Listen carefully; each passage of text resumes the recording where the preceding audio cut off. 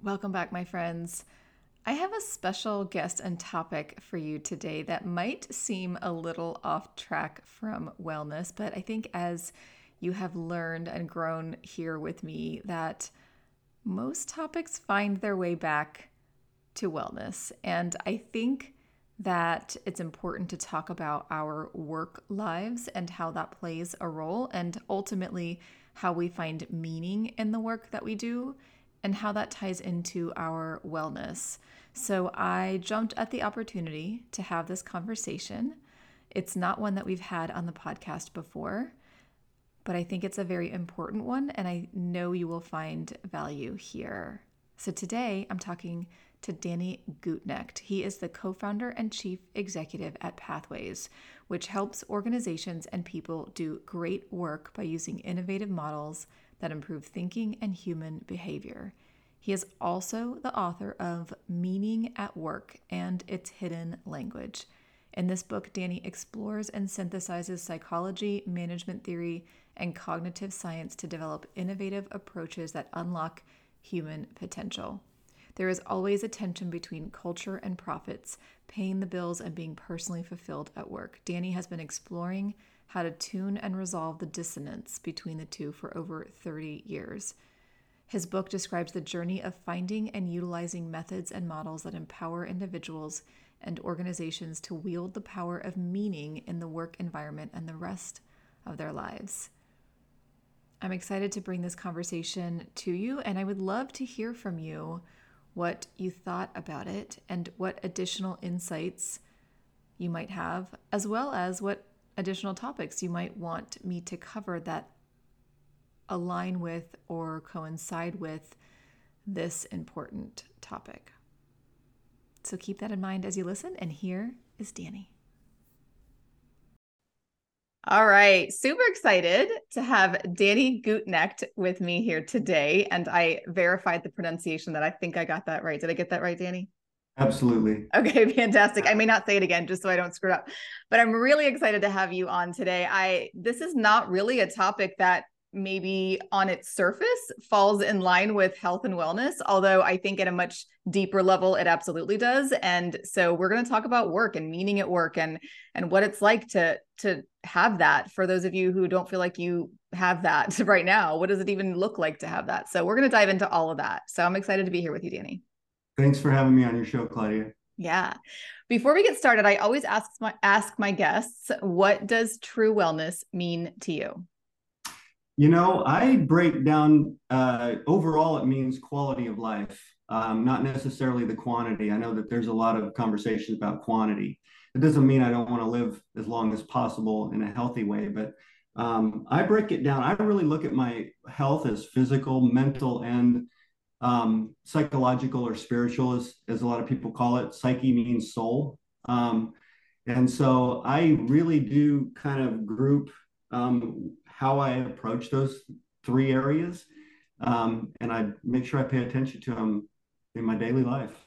Wonderful. I love it. And we're going to definitely dive into some of those areas as we talk about this work. What I would love to know first is, I always like to know why do you care? Why does each guest care about the work that they're doing? What led you to care so much that your passion is to discuss this and talk about this and write books about this? So what was that path? What did it look like?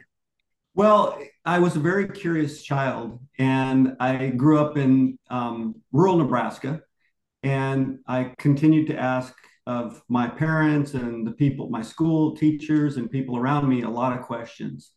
And a lot of the answers just weren't sufficient for me. I felt like something was off. I was like, this just doesn't jive with who we are naturally, all these explanations that I'm getting.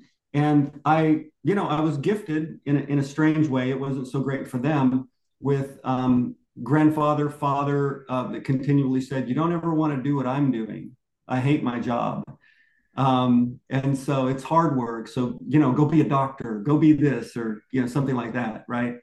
And so I had role models that were essentially had no meaning in their work. And I started to ask those questions at a very young age. And I remember when I plugged in the Police's CD Synchronicity, I started asking myself, what's a synchronicity? And I found myself at the ancient Google, which was the library Dewey Decimal System, kind of flipping through cue cards and then going down an aisle of books and looking at these books and going, wow, why do all the people who study the human condition say it's so hard to be yourself, to feel whole, to live a fulfilling life? I mean, that was what drove me. I think that's really fascinating because I wasn't that person until a life event. And I know you've talked about that before, about how for many people, some type of an emotional, life-changing event happens. And that's when we start to ask these questions. Why do you think you started to ask those questions at such a young age? Yeah, I didn't have an easy childhood. My father was a little rough, and as a result, I think my mom emotionally was could go absent, and so I learned some of those patterns early on in my life. Mm. Um, and I also oftentimes just went inside as a protection barrier to kind of ward off any um, threats. We're learning nowadays that these are traumatic, experiences for a child, and there's a lot better ways of parenting. But back in when I was growing up in my neighborhood, this is kind of the way that parents chose to, raise their children. And so for me, it was always kind of like that mixed signal, and that I think as a child you start to really look around and notice, oh, this person's kind of getting grouchy. I think I'm going to go play outside, right? So you're reading subconscious cues a little bit more acutely as a protection device. And so while some of that becomes very challenging as an adult because you don't want to take those protection devices into relationships, some of that is really valuable because you get tuned in and you say, hey, wait a minute, is this what life is about? Is this what I want it to be about?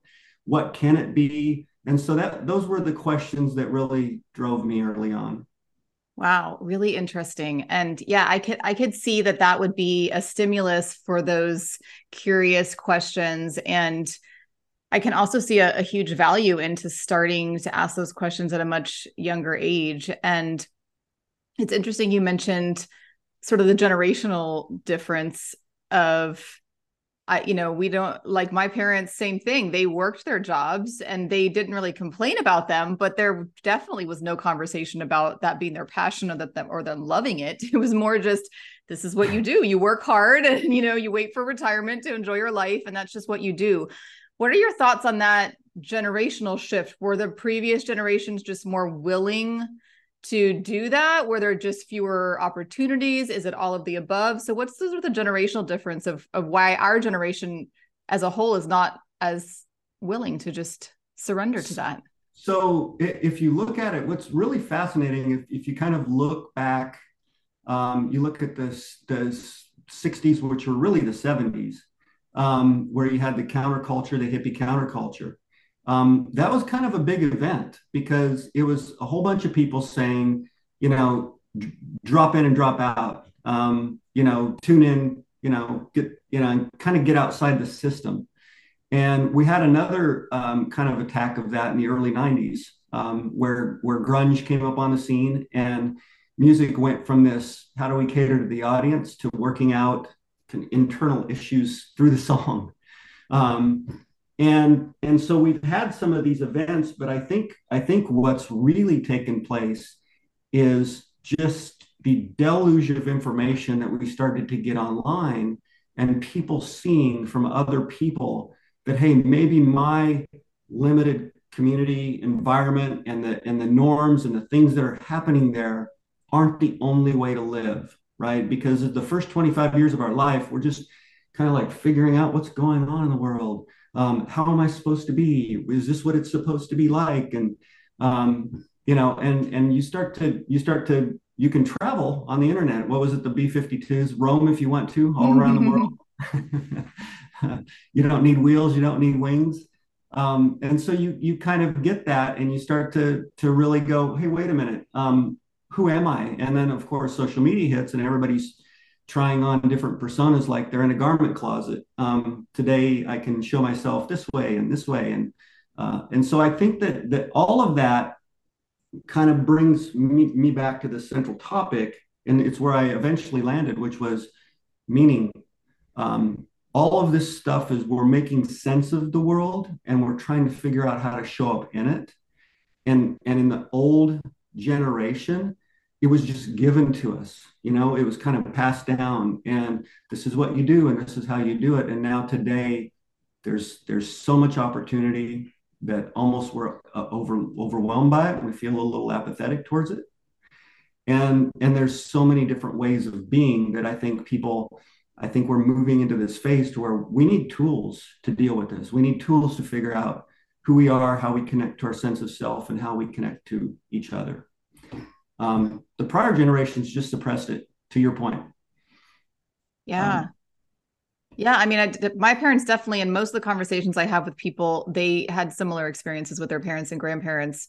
Very few have entrepreneurial stories, I mean, some do, Yeah. but not many that I know at least. And so it's a very similar path. And then it's almost like our generation started, for many of us, we started to take that path, and then we, slowly started to see what you just mentioned, which is now the overwhelming amount of options, to the point now I think we're it's like shiny object syndrome every 5 seconds, now it's a little bit too much. But let's back up a little bit and talk about your career journey. So you start asking these questions, you have, this generational suggestions and influence from parents. And so what kind of jobs did you hold and walk So, through? so I kind of bought off on the 60s culture. I got about 3.5 years into college. I dropped out, started a company, ended up 4 years later selling that company. I went to work in the finance industry after selling my first company. And then that was just no good for me. It just felt like, hey, we're just doing things for money. That lasted 2.5 years. And I was like, I'm done with this. And I really didn't know what to do. And I kind of took a base level job with a company in Dallas recruiting physicians. And I look back now, and there's a famous Young quote that says, only the wounded physician heals." And so what I was doing is actually taking physicians from, say, Los Angeles, California, and moving them to Spearfish, South Dakota.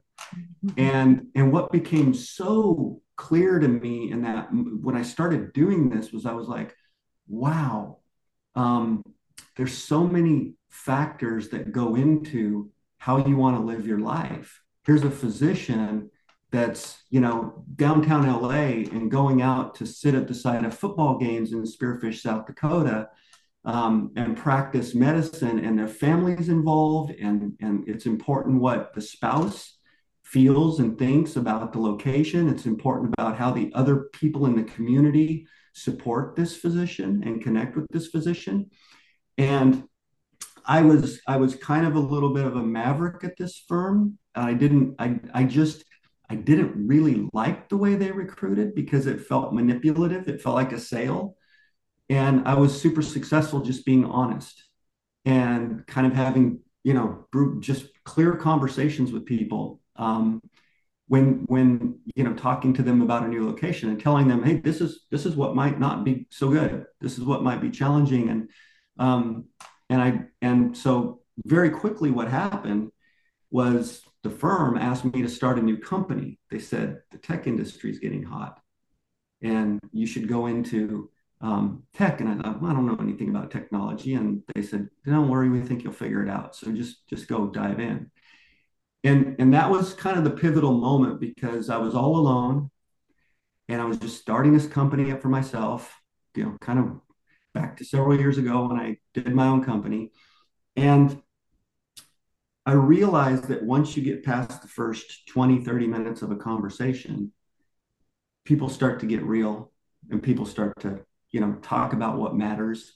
And if you really listen and you get yourself out of the conversation, you really start to see that people are internally looking for some sense of purpose and meaning in their life. And they're just trying to change their external environment to find it.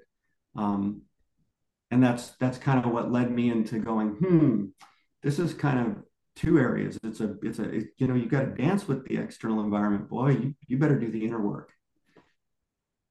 Yes. Well, my husband is a physician. He has been recruited many a time. So I know the other side of some of that, what you did. And I'm a pharmacist and I've been attempted to be recruited. I don't even work as a pharmacist anymore. And I haven't since 2017, but I still get, texts and emails of, look at this amazing sign-on bonus. Nobody's trying to get me to go to South Dakota yet though. But so I appreciate what you just said, which is saying it real. I don't think that happens often enough. And yeah, here are some downsides to living wherever, but here's the upsides, and ultimately it's your decision. Is this, as a whole, does this package look like something that you want to do? And if not, that's okay. And there's just something really raw and real about that I think is not happening enough.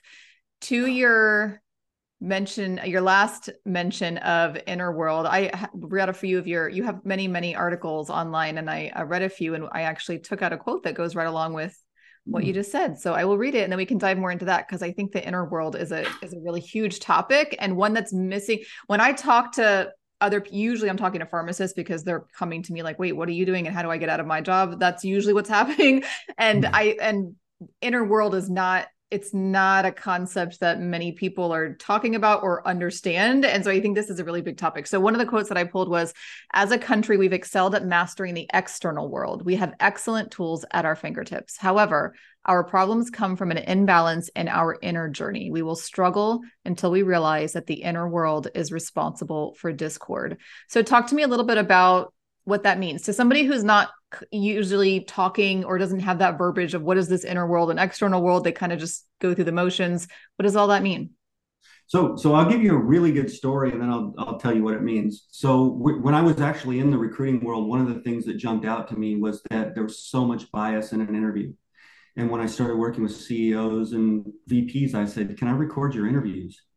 And they were like, record my interview. I was like, sure, yeah. And I found out that even in their interviews, there was a lot of bias. And so if they start resonating with somebody right away, we start picking out phrases they say, and then we start coaching them on how to get the job. And so it occurred to me that if I go back, and I thought, just out of curiosity, let me go back. And when I start to interview somebody, let me just start, where were you born? Where did you grow up? Tell me what resonated with you as a child, and what were your relationships like? That was the key, because what I realized is that you can draw a direct line between your relational patterns from early childhood to what you're doing in an environment today at work. And I was like, whoa, what's going on here? It took me about 15 years to continue to develop that stuff, to realize that these patterns and narratives that go on inside have snippets of meaning, and some of them just have snippets of stuff you don't want in your life. And that's where the evolution of this inner work came from. As I started turning the interview on myself, I started using all of these psychological tools. I did Jungian analysis. I just went for a deep dive in it, and I said, how does my own inner world work? Everybody's works, a little different. There's some rules to it. There's some actual structure to it. But if you let those patterns remain unconscious, it's kind of like you get a tension and want to adhere or stick to your inner map. And when that inner map starts to mismatch with the outside world, and you forget to dance with the outside world, that's where you start getting all of the unhealthy things, like projecting onto your environment. Oh, my work should be this way or this way. And that's when we get to these ideals of trying to live ideologically instead of really just trying to live. Mm-hmm. Yes. So, you were a child who asked questions early. For those who are maybe listening, who are more like me, who either have not yet started asking these questions, or have gotten a deeper understanding of their own inner environment, and they haven't had a life. So I started asking these questions and diving deeper into the meaning of my own life and work after my dad died. And I know this is something you've talked about, but for somebody who's listening, who either hasn't had that type of event, or had that event and it still hasn't really stimulated them to think outside the box, or to start asking these questions, What might somebody do to evaluate if their current working situation is there, some questioning they can do of themselves if their current working situation is indeed meaningful to them? How does somebody know? Are they just going through the motions, or is this actually meaningful? Yeah, what's crazy is the first thing you have to acknowledge is there's a large part of us that just shows up unconsciously, right? And I'll give you a really good example why. If you ever travel to, say, a brand new city like New York City or Paris or something like that, the first couple of days you're there, you're exhausted, and you're exhausted because your inner map maker is trying to draft a map so that you have some predictability in your existence, right? And so the way that you kind of find out if a job is right for you is first start and going, I put myself here. So many people that I talked to early on, they're like, well, I just kind of ended up in this profession and I ended up at this job because it was available and it had good pay and things like that. And I'm like, well, there was something else to this job that drew you to it, right? Some set of resonances. And if you start to kind of look back and even if you just do a little bit of an exercise and go back and go, hey, what resonated with me as a child and what resonated with me through these jobs that I've been in, and start to look at those resonances, you can start to say, okay, how do I use those from exactly where I'm at and apply all of myself into this? Like just dive full into the job where I'm at today. You're going to find out very quickly if this is the right workplace for you or not. You're going to learn that truth very quickly. And the beauty of that is obviously there's really toxic environments and I don't suggest staying in those or anything like that. But the beauty of that is that if you just dive in wholeheartedly and do everything that you can, yeah, it's going to benefit your employer, but more so it's going to benefit you because you're going to go, maybe this company doesn't stand for what I stand for. I think I stand for these particular things. Or maybe this company does, but I feel confined or caged or like a hamster in a wheel in this job. I've had people actually go to their boss and transform their role, which is, really helps a big step in meaning by going, hey, I really resonate with these things. I want to do this here. And working your way through that because you earn it along the way and you actually get your own transformation by using those things close to you. Really interesting. So, yeah, I think the initial reaction is I have to get out of here. And like you said, if it's toxic, maybe you really do. But if it's just a matter of I don't really love exactly what I'm doing, but I am aligned with the company, I do like who I work with, I like my, bosses or whomever, there may be another opportunity for you there. I think what I find when I talk to people who feel very unfulfilled and are lacking a sense of meaning at work is I don't think they know what it looks like for it to be meaningful. They don't know any different. So can you talk a little bit about, I'm sure you have seen the stark differences of taking people from a lack of meaning to meaning, or at least have heard the stories if you work with them and along with them. So what does it look like? What does it feel like? How is it different to go from just working a job and then to finding meaning? You know what? Beautiful question. So when I work with people, I have a structure in place and an experience that I take them through, and it's an experience of yourself. I would say, first and foremost, if you can find somebody in your network or find somehow to get unvarnished truth as a feedback or as a mirror, of somebody going, hey, are you saying this? Are you doing this? That's a big help. I was working with a gal who was working in the front office and billing in a hospice company. And I was working with this hospice company for a while. And everybody kept telling me, hey, will you work with her? We love her, but she's lost her son and her husband all within a year's time. Mm. And I was like, wow, okay. So she had been about a year removed from doing that. And we started to kind of talk about the work. And she was just like, very quickly, she was like, Danny, none of my work has meaning. Nothing has meaning for me anymore.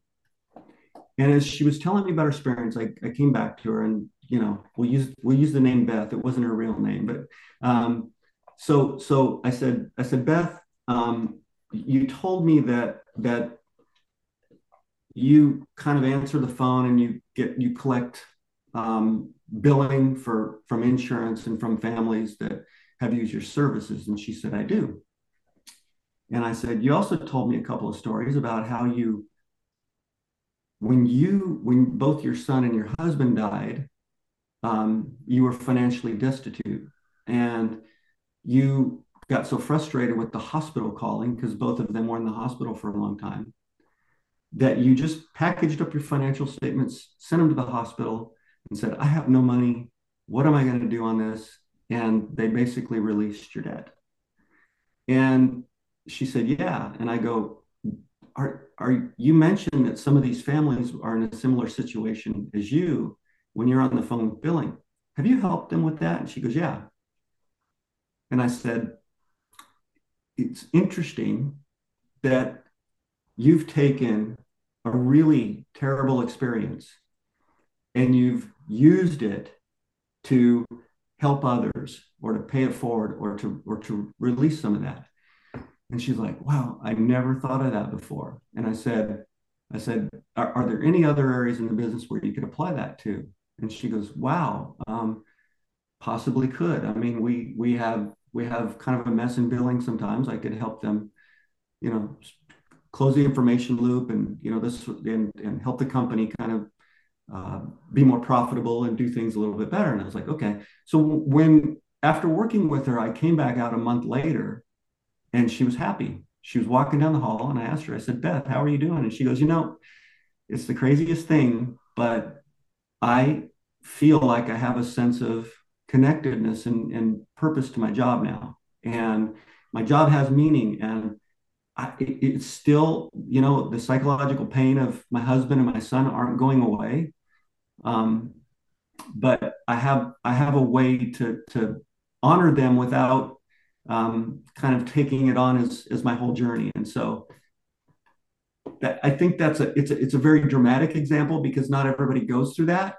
But I will tell you that pattern exists even if you haven't gone through that. You're doing something from these old relations, right? Some form of adaptation that's a pattern.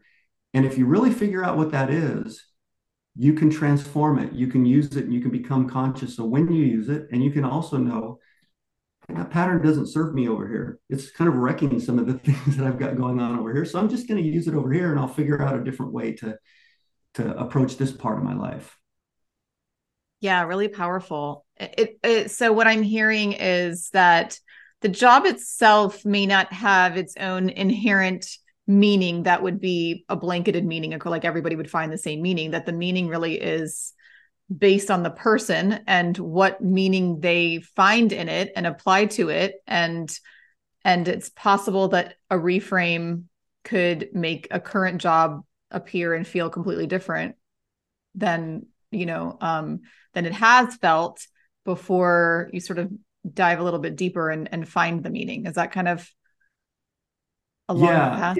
yeah. There's a really good quote by Carl Jung, who actually invented the term synchronicity, which is until you make your models conscious, they will rule your life, and you'll call them fate, or until you make the unconscious conscious, right? And so, essentially, if you think about it, when we go back to childhood, what's the first question we have? Well, who were your role models, right? And so, if you ask the question, what's a model? A model is kind of like a map of behavior, how we should think, how we should feel, how we should, right? And so you've got these models sometimes that were just inherited or given to you. And we don't know we're developing models for certain contexts, but we're learning from the adults and the teachers in our society about how to behave and act and respond. Well, deep down inside, guess what? We've got something in our soul. I don't know what it is, but something in us, whether it's the nature nurture conversation, says, I really don't care about those things. I want this for myself. I want to fully express who I am as an individual, and I want to do it in a way that serves the bigger cause of whatever this human experiment is. And oh my goodness, like everything that happens in between is what psychology has studied for the last 100 years and called projection, suppression, repression, complexes. All like that's the result of us having those unresolved issues. And it turns out, from a health standpoint, from just a healthy being standpoint, massive effects. I mean, we're just learning now, how many different chemical markers go off when you have meaning, or, when you, the difference between, say, hedonic and eudonic meaning, and, sorts of things. Yeah, I think this is such a big conversation to have, because I think a large percentage of a population is falling in line with the dots that have been connected for them through what you just mentioned, which is the conditioning and learning from parents and teachers and just society. And this is what we do. And so we just keep doing it until we start to say, no, I don't want to do that anymore. I want to do it differently. And then we start doing it differently. And then either some of those people will move forward with that because that's what their intuition is telling them to do, or they stop themselves because they're friends and they probably still have a circle that is falling in line with the previous dots that have been connected. And so now the friends are confused, like, what are you doing? What do you mean you're going to do this? And so let's talk about some of those obstacles. So somebody who is maybe can't find meaning in their current job. So maybe not Beth. No, not it wasn't Beth to begin with, but the person you just mentioned as Beth, maybe they can't find the meaning in the job like Beth did, and they really do need to move on, either to start their own business or to just move on to a completely different path, or something more significant of a change. And there's, current circle is not in favor of that. That obstacle and other obstacles that you see that maybe stop somebody from making that next move? One of the biggest obstacles that people have are their sense of obligation, and it's faulty, but not always faulty, but there is some fault to it. But their sense of obligation to a lifestyle, a status, the family members that they think might be a little uneasy, because when you switch careers, your income usually changes a little bit. You have to do with less resources. And so the crazy thing about it all is that generally, having meaning doesn't always say you're going to make more money. However, if you find a real sense of, and really for me, it's like, what makes your life interesting and adventurous? And when you wake up every morning, we all have these set of choices that we can make, and we can choose to make it interesting and adventurous, or we can't. And if we kind of take this lifestyle and this need to support ourselves and put it on the back burner a little bit and go, it's always going to be there. That tension's always going to be there. And we focus on what resonates most with us, and we make the cut, right? And sometimes you're like, maybe I need to do this at night for a little while until I make the cut, or maybe I need to do something else. It causes a little bit of discomfort, but just follow it and follow your intuition. And we're so rational today, and those awful narratives of, oh gosh, if I quit, what's my wife going to say? She's going to be really upset about this. We're not going to have the same income coming in. And how am I going to pay for these kids and that sort of thing? But you have to trust yourself. I'll figure it out. I'm going to go figure it out, and I'm going to commit. And because I have to commit to me, because the other thing I learned in hospice, Claudia, and people at the end of life reminisce. They're trying to reflect on, did my life have meaning? Right? I know that I'm at the end of life. I know that death is imminent. What did I do with my time? Did it count? Did it matter? And this was really clear to me pre-COVID. I was working with Hugh Downs from 2020. Do you remember who Hugh Downs was? It's familiar, but not familiar enough for me to give you any details. Yeah, we were going to write a book together. He was in his late 90s when I met him, and he was 99 when he died. He died during COVID, so we never really got done with it. But I would go visit him once a week, in a really nice long-term care facility. And he used to take me to lunch with all of his friends who were all centurions, like just and it was fascinating because the ones that were centurions that were just they're still going to traveling like Tel Aviv and places like this and just talking about the moment as if life is just going to go on forever. And I was like, oh, this is crazy. The ones that you see that really kind of get sick, and it's the ones that kind of cling to the past and are reminiscing and going, did I live a life of meaning and those sorts of things. And so it was a really kind of profound moment for me. It's like, wait a minute, why wait? Why wait? The biggest currency that you've got. I mean, all this we've heard, can't take it with you. All this stuff that we have, um, it's just dirt. And the thing that we have, the moment that we have, the best opportunity we have to live is time. And it's what you do with your time every day. Yeah, it's so powerful. It's so powerful. And I think a lot of people don't give themselves the chance to really think about this. If they haven't had the experience of working in hospice or talking to, or being around those who are dying, that really is like you just mentioned, and I have too. It's the most impactful thing. It has been in my life. And even I interviewed a death doula on here twice. I ended up bringing her on a second time because it was so powerful. But one of the stories she told was having, basically one of her patients just look at the table next to his bed and see his car keys and his wallet and just have this immediate realization that none of those things, nothing that symbolizes matters. Like it just all doesn't matter. And what could we do if we realized how little that matters much sooner than now? So it is really powerful. And I think, yeah, why wait has definitely been top of mind for me after watching my dad pass away. And like you said, it oftentimes is an event like that makes us make those questions. But I really want to encourage the audience to start asking those questions, even if you're not facing some huge life event right now, but just to start asking the questions like, do you find meaning in your work? And if you don't, from a health standpoint, how might it be impacting your health?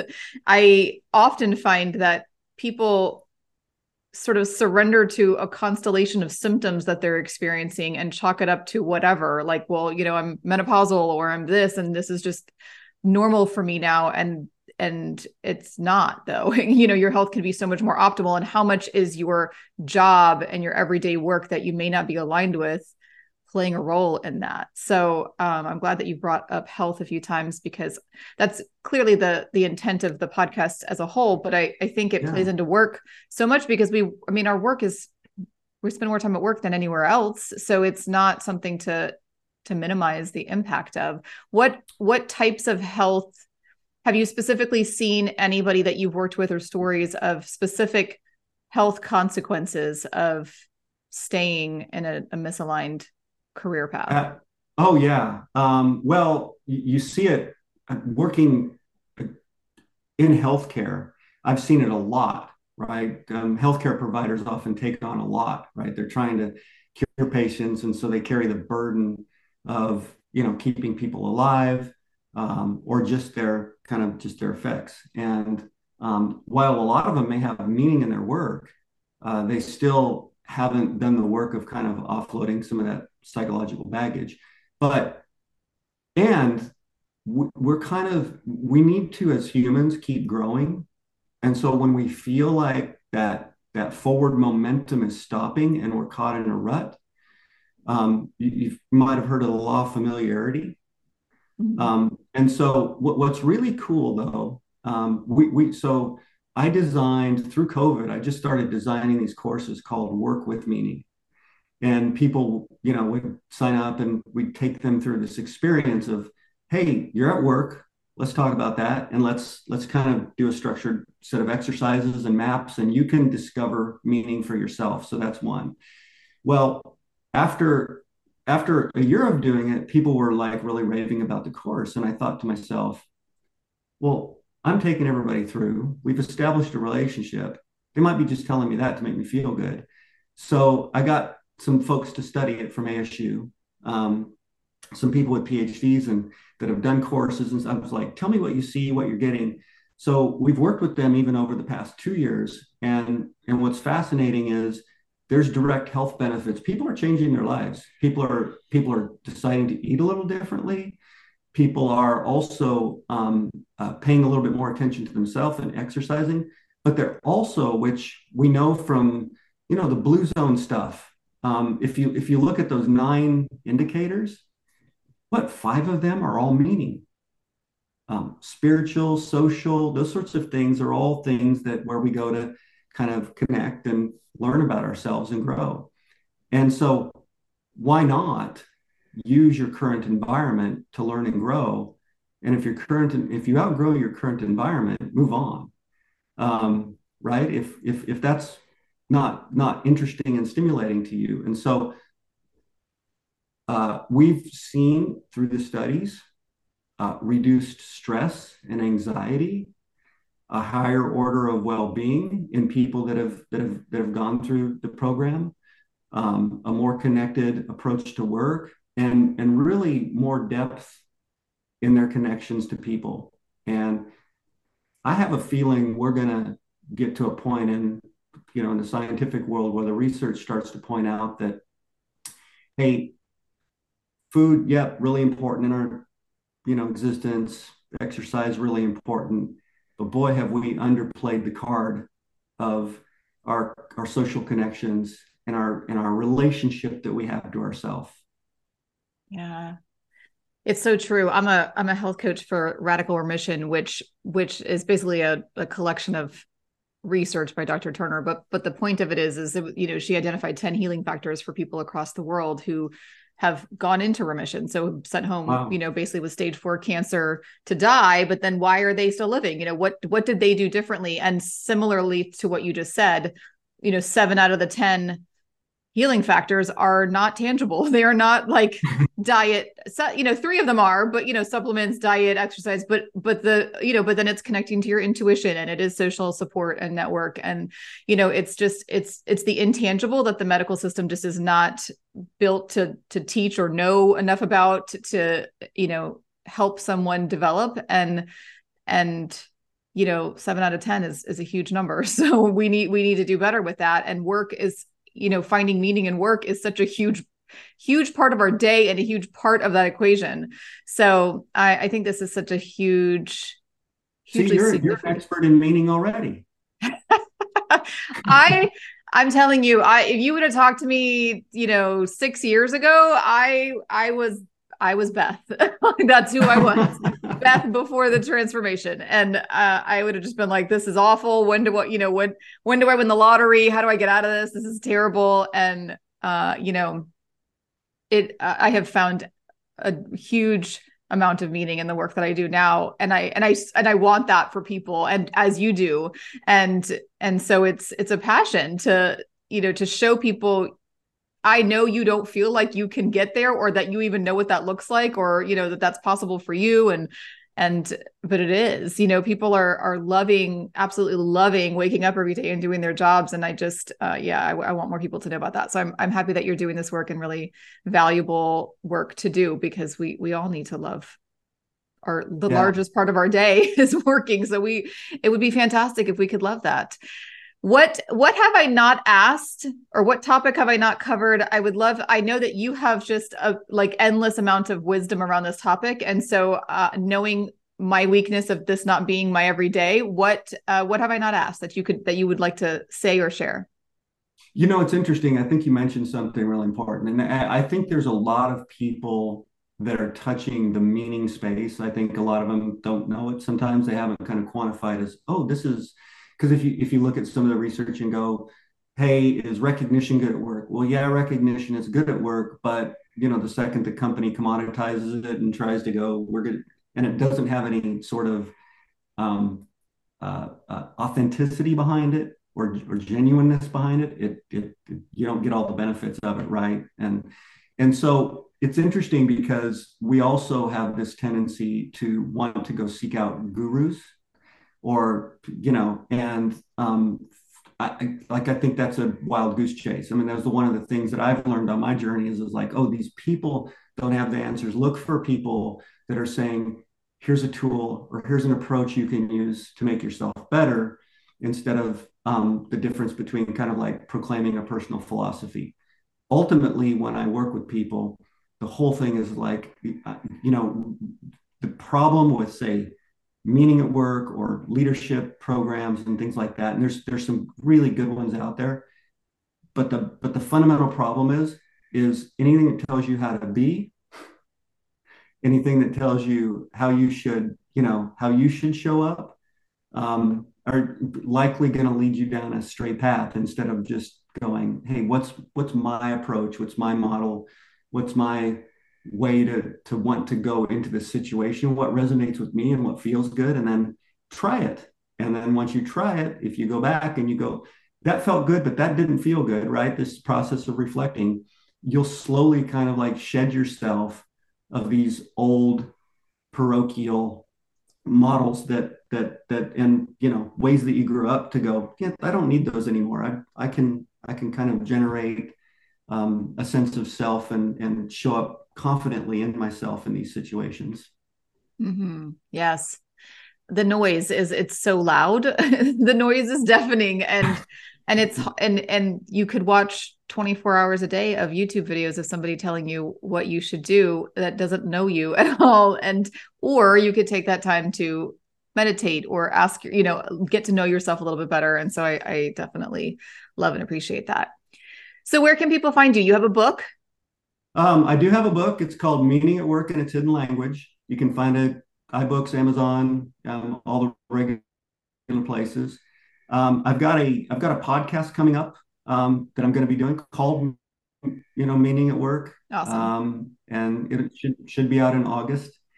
And you can find me so personally, you can find me at essencemining.com. Essence mining is the part of the approach that I built around helping you find your meaning. I also am CEO of a company that helps organizations get their workforce reconnected to this sense of purpose and self and meaning and how to actually do meaning, and that's pathways.io. I love it. All the ways. I will have all of that linked in the details of the show. And thank you so much, Danny, for spending the time with us today. Thanks for having me on, Claudia. It was fun. Yes, I love the work that you do, and I'm excited for the audience to at least start to question. That's the takeaway, is just to ask some questions. That's it. You don't have to change your career tomorrow. I think sometimes the leap feels too big. So baby That's steps. it. That's it.